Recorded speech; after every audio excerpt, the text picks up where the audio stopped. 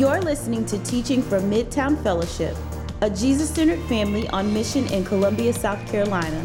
If you're interested in finding out more about us, our family of churches, or how to partner with us, go to midtowncolumbia.com.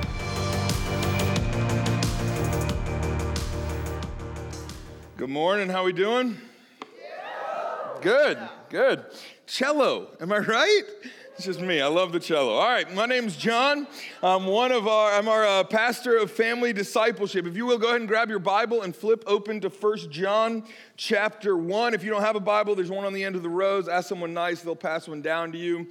1 John 1 is where we'll be, but before we get there, I want to give us a little, just spotlight something a little bit unique about our church. So if you're newer with us, we exist as a family of churches in the Columbia area. What that means is we are 3 churches, Midtown, Downtown, Two Notch, and Lexington, all seeking to be Jesus-centered family on mission in Columbia and the surrounding areas.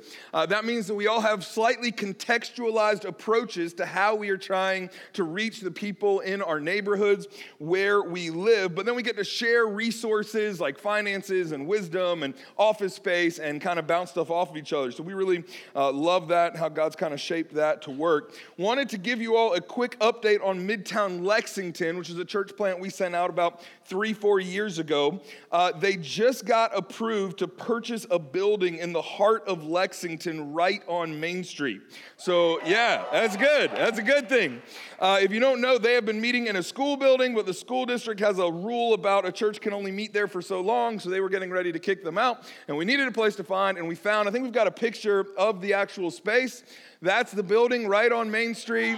It's right before you come into downtown, and it's just great. It's going to be great for them being really rooted in that area and continuing to be Jesus-centered family on mission for a long time. They are currently raising funds to buy and start renovating the building. So they're approved for it, but now they got to get the money and make it happen. If you want more information, you can go to movetoeastmain.com.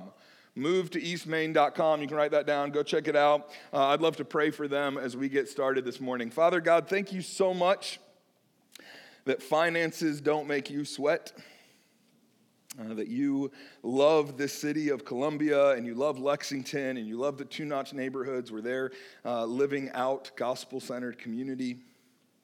And God, I pray for our Lexington church specifically right now as they're in this transitional time and as they're trying to raise funds pretty quickly. I just pray that you'd show up miraculously, that you'd show up through normal, ordinary sacrifices of your people being generous, to see your kingdom keep advancing, to see the hope of the gospel keep getting held out.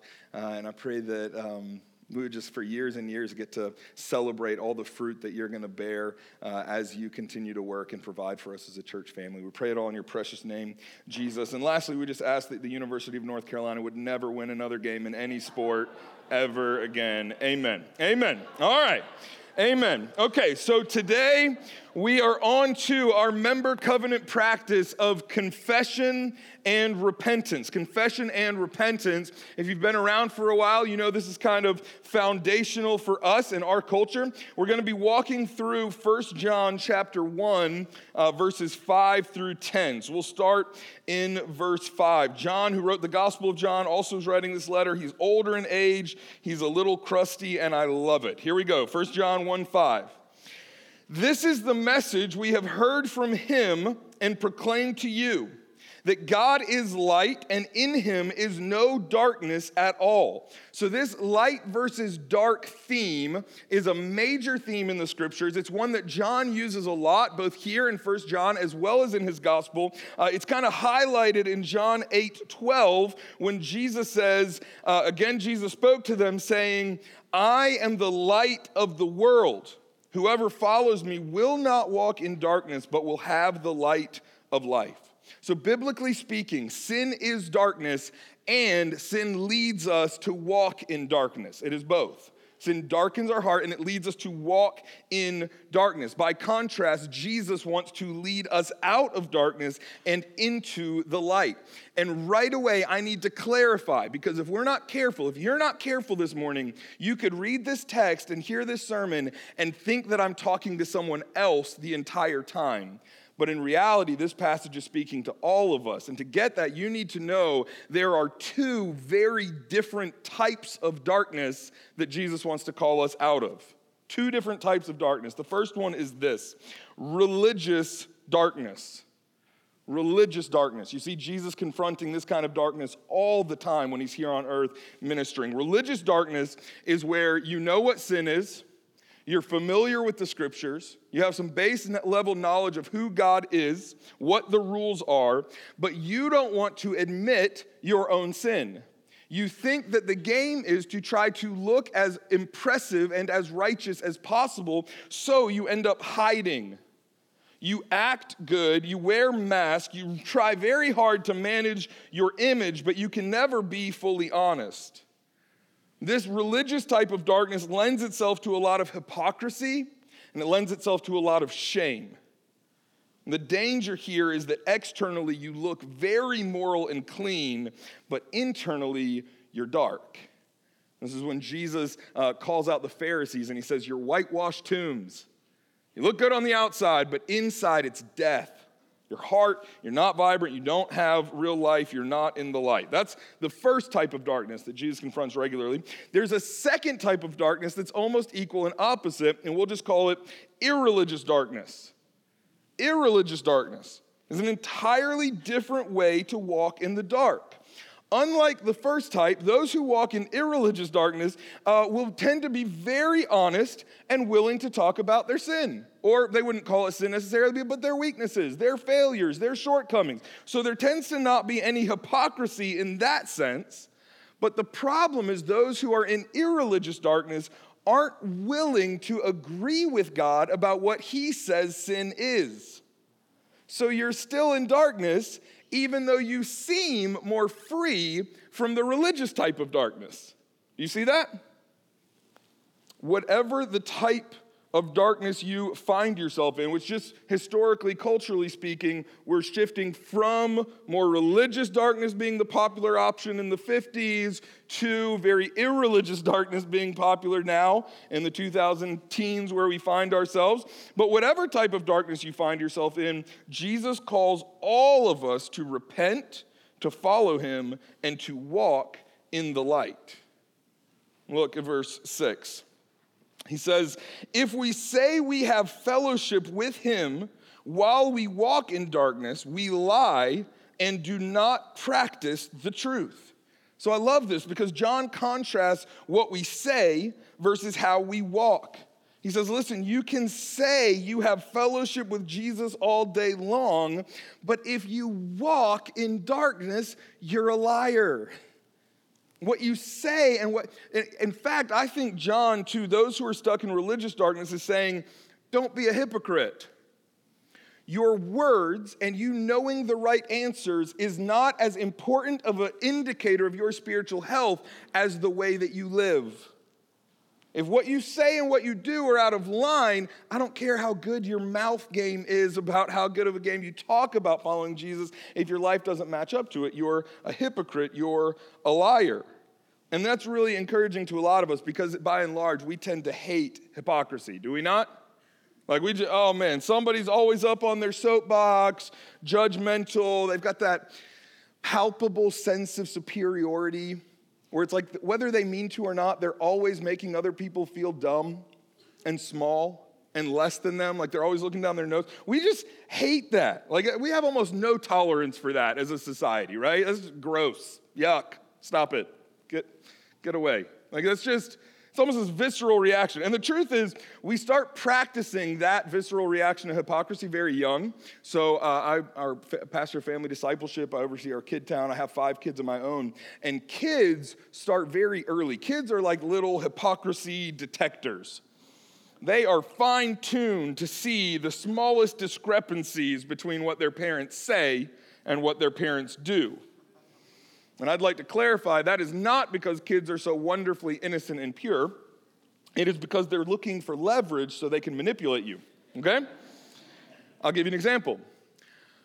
But Daddy, you don't always make your bed.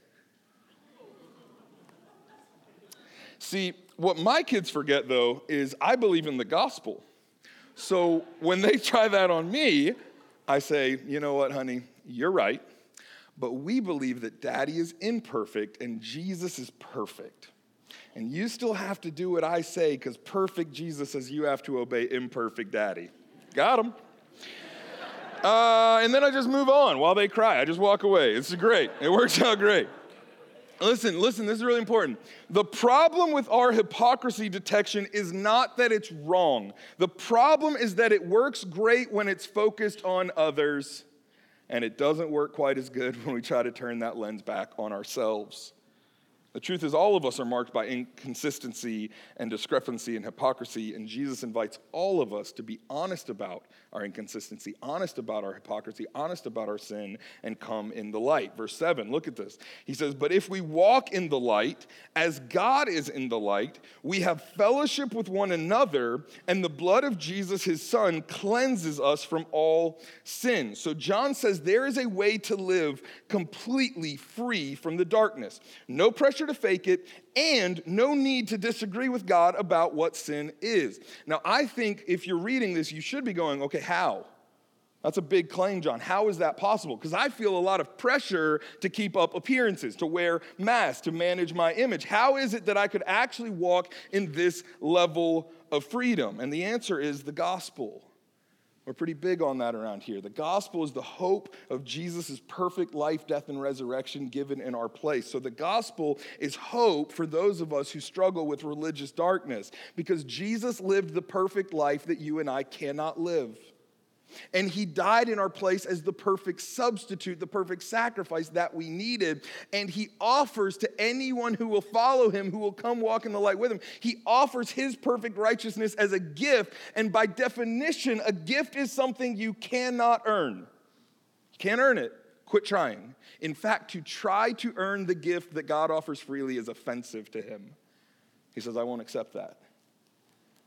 But there's great hope for you. You don't have to keep lying. You don't have to keep faking it. Come walk in the light, because you now know Jesus has done for you already what you couldn't do for yourself. The gospel is great hope for those of us who deal with religious darkness, and the gospel is also hope for those of us who deal with irreligious darkness.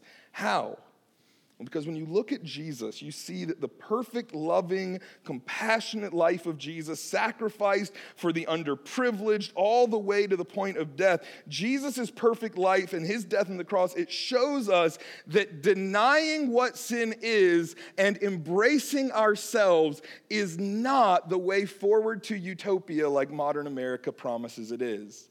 Jesus says, no, denying yourself and embracing your need for a Savior named Jesus, that's the way forward to utopia. That's how all of us, regardless of race, regardless of class, regardless of background and education, can all begin to repent of the problems that we contribute to in the world and start to move towards a more beautiful society together as we all repent of our sin and embrace Jesus and learn to love like he does. The gospel is hope for both types of darkness. Here's another way to say it. Walking in the light, confession and repentance, is first and foremost about admitting I was wrong. Wherever I was coming from, I was wrong. If I was working really hard to look clean through religious performance, nope, I was wrong. And I want to agree with God that that was never going to get me anywhere. I needed the Son of God to die in my place. And on the other hand, if I was convinced that God is wrong about sin and he's barbaric and old school and he doesn't know what he's talking about and I know best how we can reach utopia on our own, nope, I was wrong. God knows best.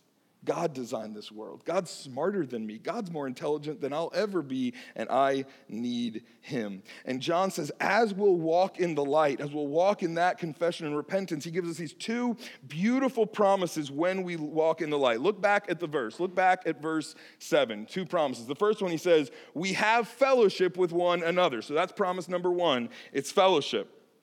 It's the exact same word, Greek word koinonia, that Adam talked about last week. It's this picture of togetherness, interwoven, interdigitated lives. You know, what John's saying here is we can't have the true fellowship and connection and belonging and community that we all want as long as we're walking in the darkness. It's not possible. As long as we're walking around in quasi-fake, pseudo-smug, arrogant versions of ourselves, we can't actually walk in the light and have real fellowship. And so if you notice this, he says something really interesting here, because he says if we walk in the light as God is in the light, we have fellowship with one another. So inherent in that verse, John's saying that confession and repentance are both vertical to God and horizontal to each other. And some of us struggle with both parts of that. But here's the deal. First, when we see sin, we go, hey, God, I agree with you. I was wrong. You were right about sin. I was wrong. I need you. I confess my sin to you. And then we go to each other and say, hey, you know what, guys? I've been struggling with this sinful thought. I confessed it to God. I want to confess it to you guys as well. Will you hold me accountable? Will you help me walk in that?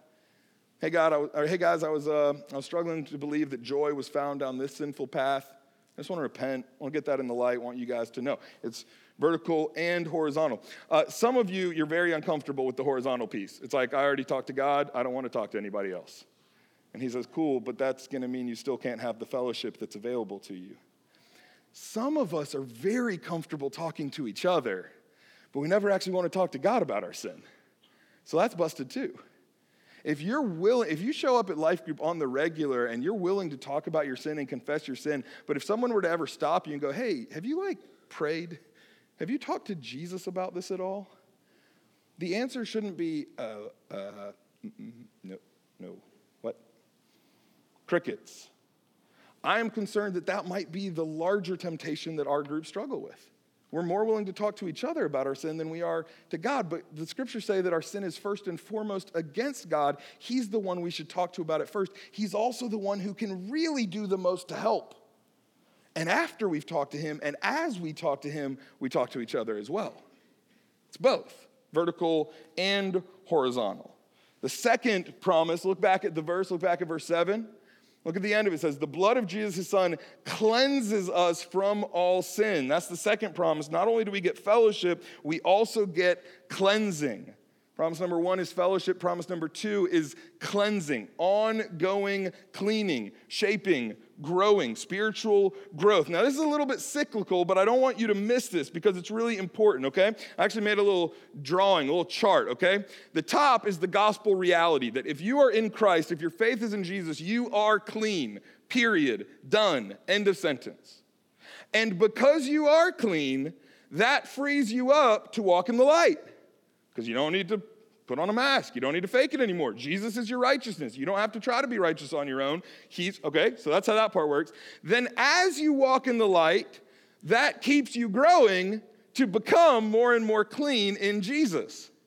It's a little bit cyclical, but what happens is over time, as you walk in the light, the spiritual reality that you are justified, that you are past tense, permanently clean in Christ, becomes more and more a practical reality as God sanctifies you and grows you. How? As you walk in the light. You see the cycle?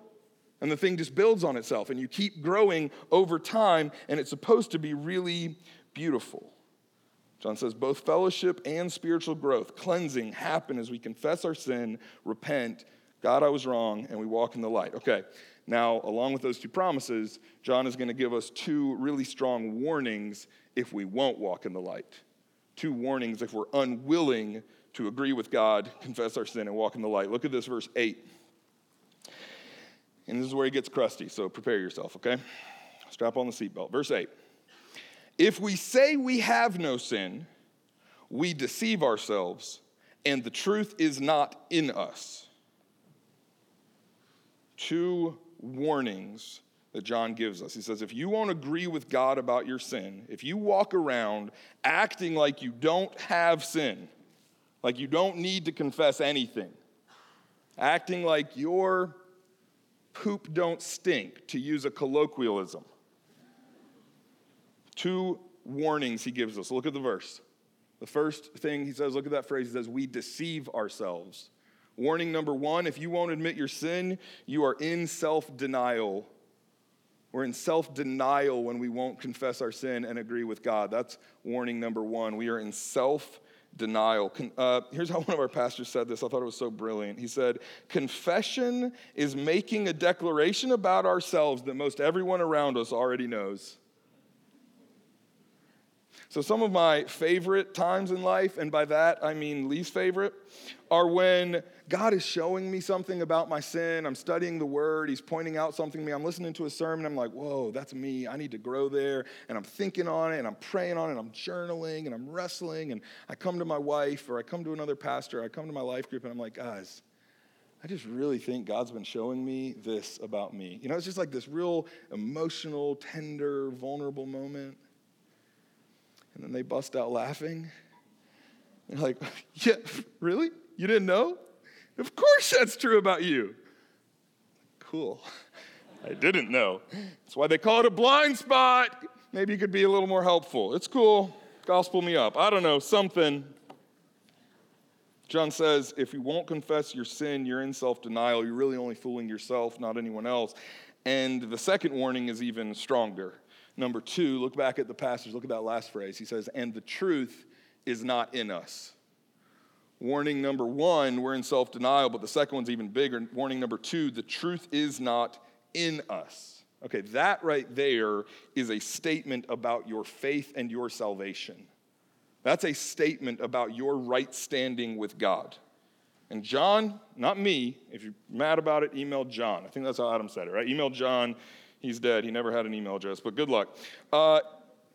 John says, if we will not agree with God about our sin, then we aren't close to the gospel. The truth of God has not gotten in us. So listen, if someone lied to you and made it seem to you like being a Christian is just about following a bunch of rules and living or voting a certain way, that is not it. And I know some of you are newer around here, and I'm so glad you're here, and I'm going to come a little hard right now. You might have grown up around the church. You might have been around the gospel your whole life. Your parents might be Christians. You might live a very clean, morally upstanding religious life where you come to church all the time. Religious darkness. Or, flip side, irreligious darkness. You might live the most modern, respectable, tolerant, compassionate, animal-loving, environmentally conscious life anyone has ever seen. So much brunch. But either way, if you live like you have no sin, the truth is not in you, and you are not a Christian. And I don't care how much Jesus sauce you sprinkle on top of the rest of your life. Well, why? That seems blunt, John. Why? Well, because every time we confess our sin, we are also confessing our need for Jesus. The two go hand in hand. And if you won't confess your sin, you're saying you don't actually have any need for Jesus, so you're saying you don't actually need or want to be a Christian, because that's the fundamental heart of following Jesus, is admitting your need for him. And if we say we have no sin, then we're saying we have no need for Jesus, and he's going to come even stronger. He's actually going to take a lap around the block, and one more time on the promises, one more time on the warnings. We'll go quickly through these. Verse 9, he says, if we confess our sins, this is the good side, if we confess our sins, we walk in the light, he is faithful and just to forgive us our sins and to cleanse us from all unrighteousness. I already hit this once, I just want to say again, that is such beautiful hope to me. That God promises to not leave us where we are, but instead to grow us, to keep shaping us. My favorite verse about this, I tell you all this all the time, is Philippians 1:6. Paul in Philippians says, and I am sure of this, that he who began a good work in you will bring it to completion at the day of Jesus Christ. It is such good news to me to know that the decisive power in my growth is God, not me. And God promises that if I will just keep walking in the light, keep confessing my sin, he will be faithful to grow me, to forgive me, and to cleanse me. That is such good news for me. I don't know about you. I'm a bad sinner. I need that hope. And then John lands back on the warning just to make sure we didn't miss it the first time. Verse 10, if we say we have not sinned, we make him a liar, and his word is not in us. So if you walk around acting like you don't have sin, or if the more irreligious form of darkness that's very popular in our modern day is to make it seem like nothing is sin. Everything is fine, as long as no one gets hurt. Okay, if you do that, you make Jesus out to be a liar. If you're religiously self-righteous or if you're irreligiously smug, you are looking at the Son of God who bled and died on the cross for you and saying, you're wrong, I'm right, I don't need you. And we would never say it that way because that sounds arrogant, but that's the truth of our hearts. I remember in college when I was really starting to understand this, I was leading a Bible study and I was meeting with a bunch of other Bible study leaders, and it was a really bad time in my life. I just found out my dad was having an affair on my mom. I was very emotionally beat up about it. I was coping with my sadness by turning to lust and pornography because that fixes nothing. And so I was with a bunch of the other Bible study leaders, and I confessed to them, because they're other ministry leaders, and I was like, hey, I'm really dealing with this, and I don't know if I should talk to the guys in my group or not, because I don't want to undermine my spiritual leadership in their lives. And I'll never forget this moment. A really wise young woman looked me in the face, and she said, John, there were only two types of people in the Bible. There were only two people in the Bible who said they were perfect. You're not Jesus. Don't be the Pharisee. And I just need y'all to know there's a very religious way to be Pharisee. There always has been. And in our modern day, there's a very irreligious way to be a Pharisee as well. And to both of those types of people, Jesus says, you don't have to do that anymore. Come repent. Find out that God of the universe loves you right now in the midst of your sin. And I want to shape you and grow you and work through you to make the whole world a little bit more like heaven. That's the way forward for all of us. Some of you walked in here this morning trying so hard to keep up appearances and manage your image, and the pressure is killing you. And I have good news. The Son of God died in your place and offers you his perfect righteousness. All you have to do is confess your need for him. And some of you walked in here this morning as your own authority, thinking that you can dictate to God what is right and wrong. I mean, it's 2019 after all. And scripturally and in reality, you're dead wrong. But the good news is that God is a God of grace who invites you to confess your chronological snobbery, your arrogance, to repent, and to come join him in the light as he defines it, not as you define it. Okay, that's our passage. What I want to do is I want to take that and just kind of press it out into our lives with three foundational ideas for how we might go about walking in the practice of confession and repentance, and how that'll shape us into the beautiful type of compelling community that God desires for us to be.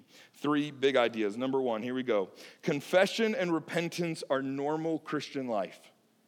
They are normal Christian life. Now, depending on your background, this whole sermon and this point specifically, especially, I'm just going to be real honest, especially if you're in the 40 and up crowd, this point could just sound kind of strange. Because maybe you've never really heard it taught this way with this much biblical clarity and treated like this is supposed to be a normal requirement of life. Now, too often, that's because in American churches, spiritual growth gets boiled down to information accumulation.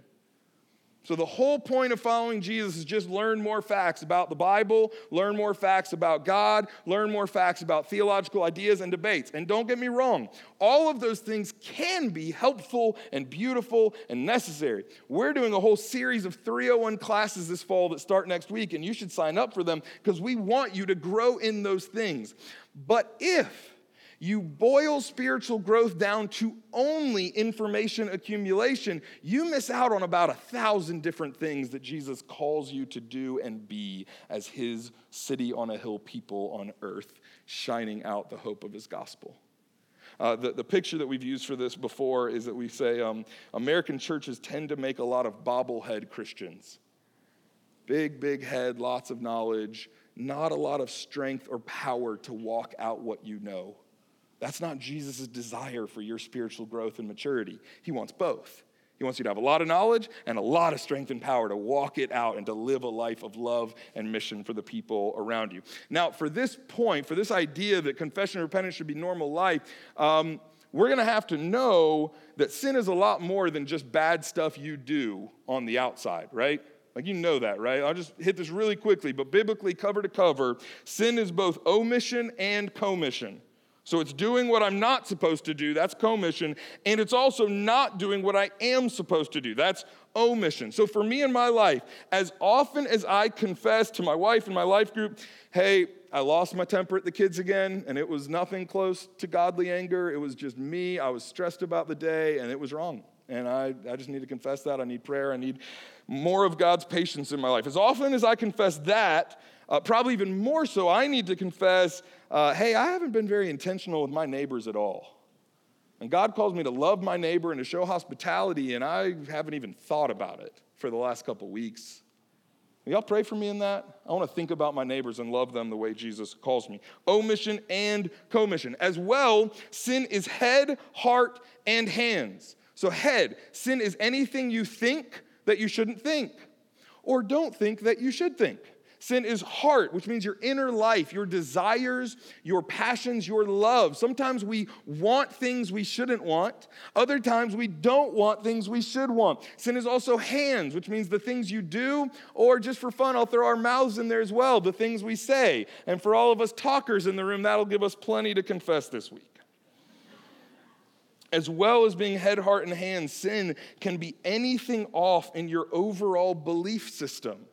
So anywhere, sometimes I just need to confess, hey guys, you know what? I've just been falling into the American mindset that I would be satisfied if I just had more stuff. If I just made more money, then I could be the man I've always wanted to be. I could really provide for my wife and kids. Then life would be good. And I just need to repent of that. I'm looking for joy outside of where God says eternal joy is found. Will y'all pray for me in that? Will y'all hold me accountable? And that's vertical. I talk to God about that. And it's horizontal. I talk to people about it. This is why Martin Luther, in his first of the 95 theses that he nailed to that Wittenberg door, he said, when our Lord and Master Jesus Christ said, repent, he intended that the entire life of believers should be one of repentance. Or another way to say it is that fish swim, birds fly, Christians repent. It is what we do. Every other community on earth, every social club can be all about keeping up appearances, but not here. Here, we get to be fully honest about all of our sin, our religious sin, our irreligious sin, and everything in between. This ought to be beautiful and refreshing. Number 2, real confession is always accompanied with repentance. Real biblical gospel-centered confession is always partnered with repentance. Okay, so I said that point number 1, the normalcy of confession and repentance can be a little tougher if you're in the 40 and up crowd. You just probably haven't heard that taught as normalized before necessarily. Point number 2 tends to be a little tougher for those of us who are in the 40 and under crowd. And here's why. To us, confession as vulnerability rings very true. Yes, we should be vulnerable. We should be self-exposing. We should be honest. We should be oversharers. Yes. But not confession as agreeing with God that I'm wrong and he's right. So what happens is, for those under 40, oftentimes what we call confession is really just a declaration of your inner self, and then expecting everyone to be fine with it, and then getting mad at them and saying they're not safe people if they don't agree with you. That's not real confession. I'll give you some examples.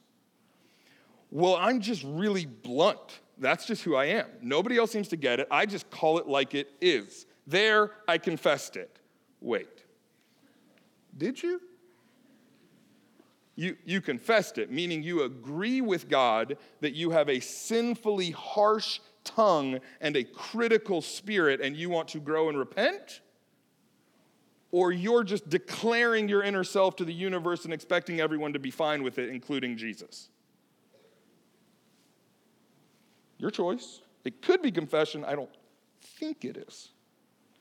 Well, I just deal with doubt a lot, and I just can't believe in a God who would ever have wrath or say certain behaviors are wrong or who would limit my sexual choices in any way. No, thank you. There you go. That's who I am. I confessed it. Did you? That's not confession. That's a smug declaration of self and how you're smarter than God. Well, work has just been really crazy, and I just need to brunch and get my travel on to go find myself. That might be an accidental confession of gluttony and escapism idolatry, but I don't think it's confession as you might have thought. Confession is not just a declaration of your truest, deepest inner self. Real confession is always accompanied with repentance and a desire to grow, a desire to see God change us from the inside out, to change our desires, our thoughts, and therefore how we live, and to invite others in to help us do it. If I could offer an analogy, sometimes I think the way some of us confess is a little bit like this. Hey guys, my apartment is on fire, and I just wanted to be honest about that. And sometimes the way our groups respond is, wow, that was so real and vulnerable. No, your apartment's on fire. Get out. Maybe save the dog, but get out. And let's figure out, why was the apartment on fire in the first place, and what can you do to not keep setting it on fire in the same way? It's an analogy. Think on that. Selah. Number 3, here's point number 3. Walking in humble confession does not mean we can never be doing well. That's a double negative. I'm just going to say it again. I did it intentionally. Walking in humble confession, walking in the light, does not mean that we can never be doing well.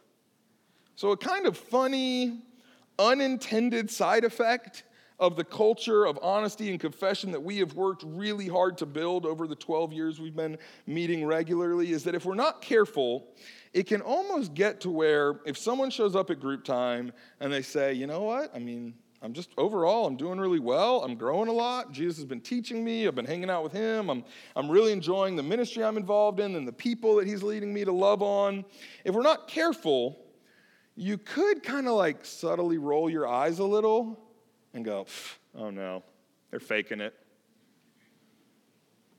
And maybe they are. Or maybe they're just doing really well and God's growing them. And they're really enjoying the ministry they're involved in and loving on the people he's putting them around. Let me give you some categories I think might be helpful. Because the reality is, as we walk in life groups over time, you are going to deal with all 6 of these categories. They'll be very quick. First 4 are not so good. Last 2 are what we're looking for. Category number 1. Category number 1 is that things are bad, but you act like they're good. We call that faking it. Things are not going well, but you make it seem like they are going well. It's fake. It's not a healthy category. We don't want to live there. Category number 1. Some of you need to confess this week, I'm category number 1. Even when things are bad, I lie, and I make it seem like they're good. Category number 2. Things are bad, but you act like they're worse than they are. And that is what we call dramatic. They're bad, I agree, like this much bad. But you acted like it's nuclear warfare. And that's worse. You're being dramatic. Some of you need to confess this week. I'm category number 2. I can be a little bit dramatic. Category number 3. Things are fine, but you make up something to act like it's bad. That is what we call negative attention seeking. Actually, everything in your life is going pretty fine. It's normal. There's some hard work involved. Yes, you need to work to keep growing. But you're just making up stuff to always be in crisis mode. That's negative attention seeking. That's not healthy. It's no bueno. Category number 4. Things are good, but you act like everything's even better than it is. And that's called embellishing. It's the positive version of faking it. It is something I can be guilty of at times. Things are going pretty good, but I want you to think everything's magic. And everything is not magic. Jesus is magic. Me, I'm a sinner. So everything's good, but here's some stuff I'm dealing with, and I just wanted to be honest about that. That's category number 4. None of those are what we're aiming for. All bad. Repent of those. Confess those. Got it? Last two are good. Category number 5, things are going bad and you're honest about it without making it sound better or worse than it really is. Yes, hooray, that's healthy confession. That is healthy walking in the light.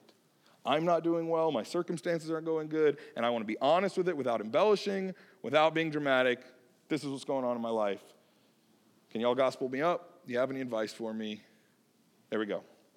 Category number 6. You might think that's enough categories, John. We don't need a 6th one, but I want to separate 5 and 6 just a little bit. Category number 6, things are going good, and you're honest about that without making it sound better than it really is embellishing or worse than it is lying. Hooray, that is also healthy confession. But it's a different kind. And if you're not careful, you might be like, wait a second, John. How could that be confession if you're just saying things are going good? Well, because the scriptures throughout actually command us to rejoice in the Lord always, to give thanks without ceasing, and that sometimes if we're not careful, I think our groups can actually turn into long complaining sessions under the guise of confession. I'm not saying all of our groups, I'm not saying your group, but if you're like, is he talking about my group? Maybe. And the truth is, sometimes when we hang out with group, what we need to confess is, man, God is so good, and he is at work in me. And one of my sinful temptations is to ignore where he's at work and to only focus on my circumstances. And I just wanted to confess to y'all, God is good. And here's all the good stuff he's doing in my life. That's not faking it. That's healthy and beautiful. And sometimes when things aren't going good, your confession should be, things aren't going good, but I know that God's still good in the midst of it. And I know that not based on my circumstances. I know that based on the cross.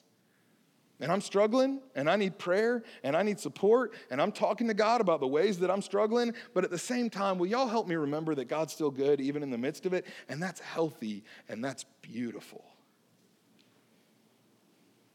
I really like how Robert Murray McShane said it. He's a very smart theologian who is dead now, so you can't email him either. But he said, for everyone look at yourself, look at Jesus 10 times. That's what healthy confession and repentance looks like. We both confess the terribleness of our sin and also the beauty of our Savior. And as we do that, we grow as individuals and we grow as a community to more and more look like a little piece of heaven right here in Columbia every day. So for our church, listen, I want our city, I want our church to be less and less marked by sinful greed. And you know how that happens? Every one of us starts to confess the ways that greed has taken root in our hearts, and we start to repent, and we start to walk more and more in Jesus' beautiful, free, cheerful generosity, and our city starts to change one person at a time. I want our city and I want our church to be more and more set free from sinful worry and anxiety. You know how that happens? Each of us individually start to confess the sinful ways that we want to be in control of our lives, and we confess, God, I'm wrong, you're in control, I'm not, and that's better. And all of us as a group, we start to grow, and our city starts to change a little bit at a time. And our guys group on the regular, we should be confessing things like lust and apathy and workaholism and sinful anger and sinful passivity. And as we do, you know what happens? The culture of masculinity in our church and in our city starts to become a little bit less unhealthy. We start to push back and fight against anything that you could call toxic masculinity as we become more and more shaped by Jesus' version of masculinity. And in teaching team, one of our really bright women, Lizzie Keegan, was saying, John, you need to say this to the women's groups as well. Y'all don't always have as clear of a picture of this, I think. Or this is not even what I think, it's what she said. But that our women's groups need to be regularly confessing of things like gossip and insecurity and comparison sins, as well as lust and workaholism, and all of that starts and all of that happens as our women confess. And listen, maybe you're going, John, I've never seen that. I don't know what it would look like for that to be normal. And I'll give you the good news and the bad news. Neither do I, but we get to figure it out. We get to decide this is what it looks like to follow Jesus in a sense of normal confession and repentance all the time, and trust that he's going to be faithful to grow us and to bring us to completion as we do. Let me pray. Father God, thank you so much that you love us right where we are, with no need to clean ourselves up. You are offended by the thought that we could make ourselves perfect for you. And at the same time, God, you love us too much to let us stay there. You want to see us grow. You want to shape us more and more into who you designed us to be. You want to change and shape our city and shine gospel light through our lives and through our community as we confess our sin and as you grow us by the work of your Spirit, by the work of your gospel and your word dwelling richly in us.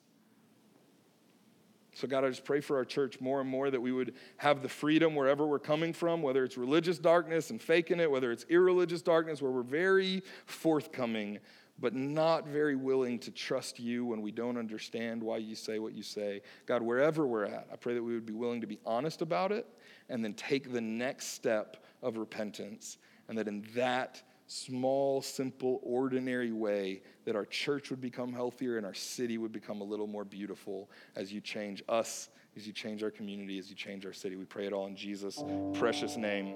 Amen.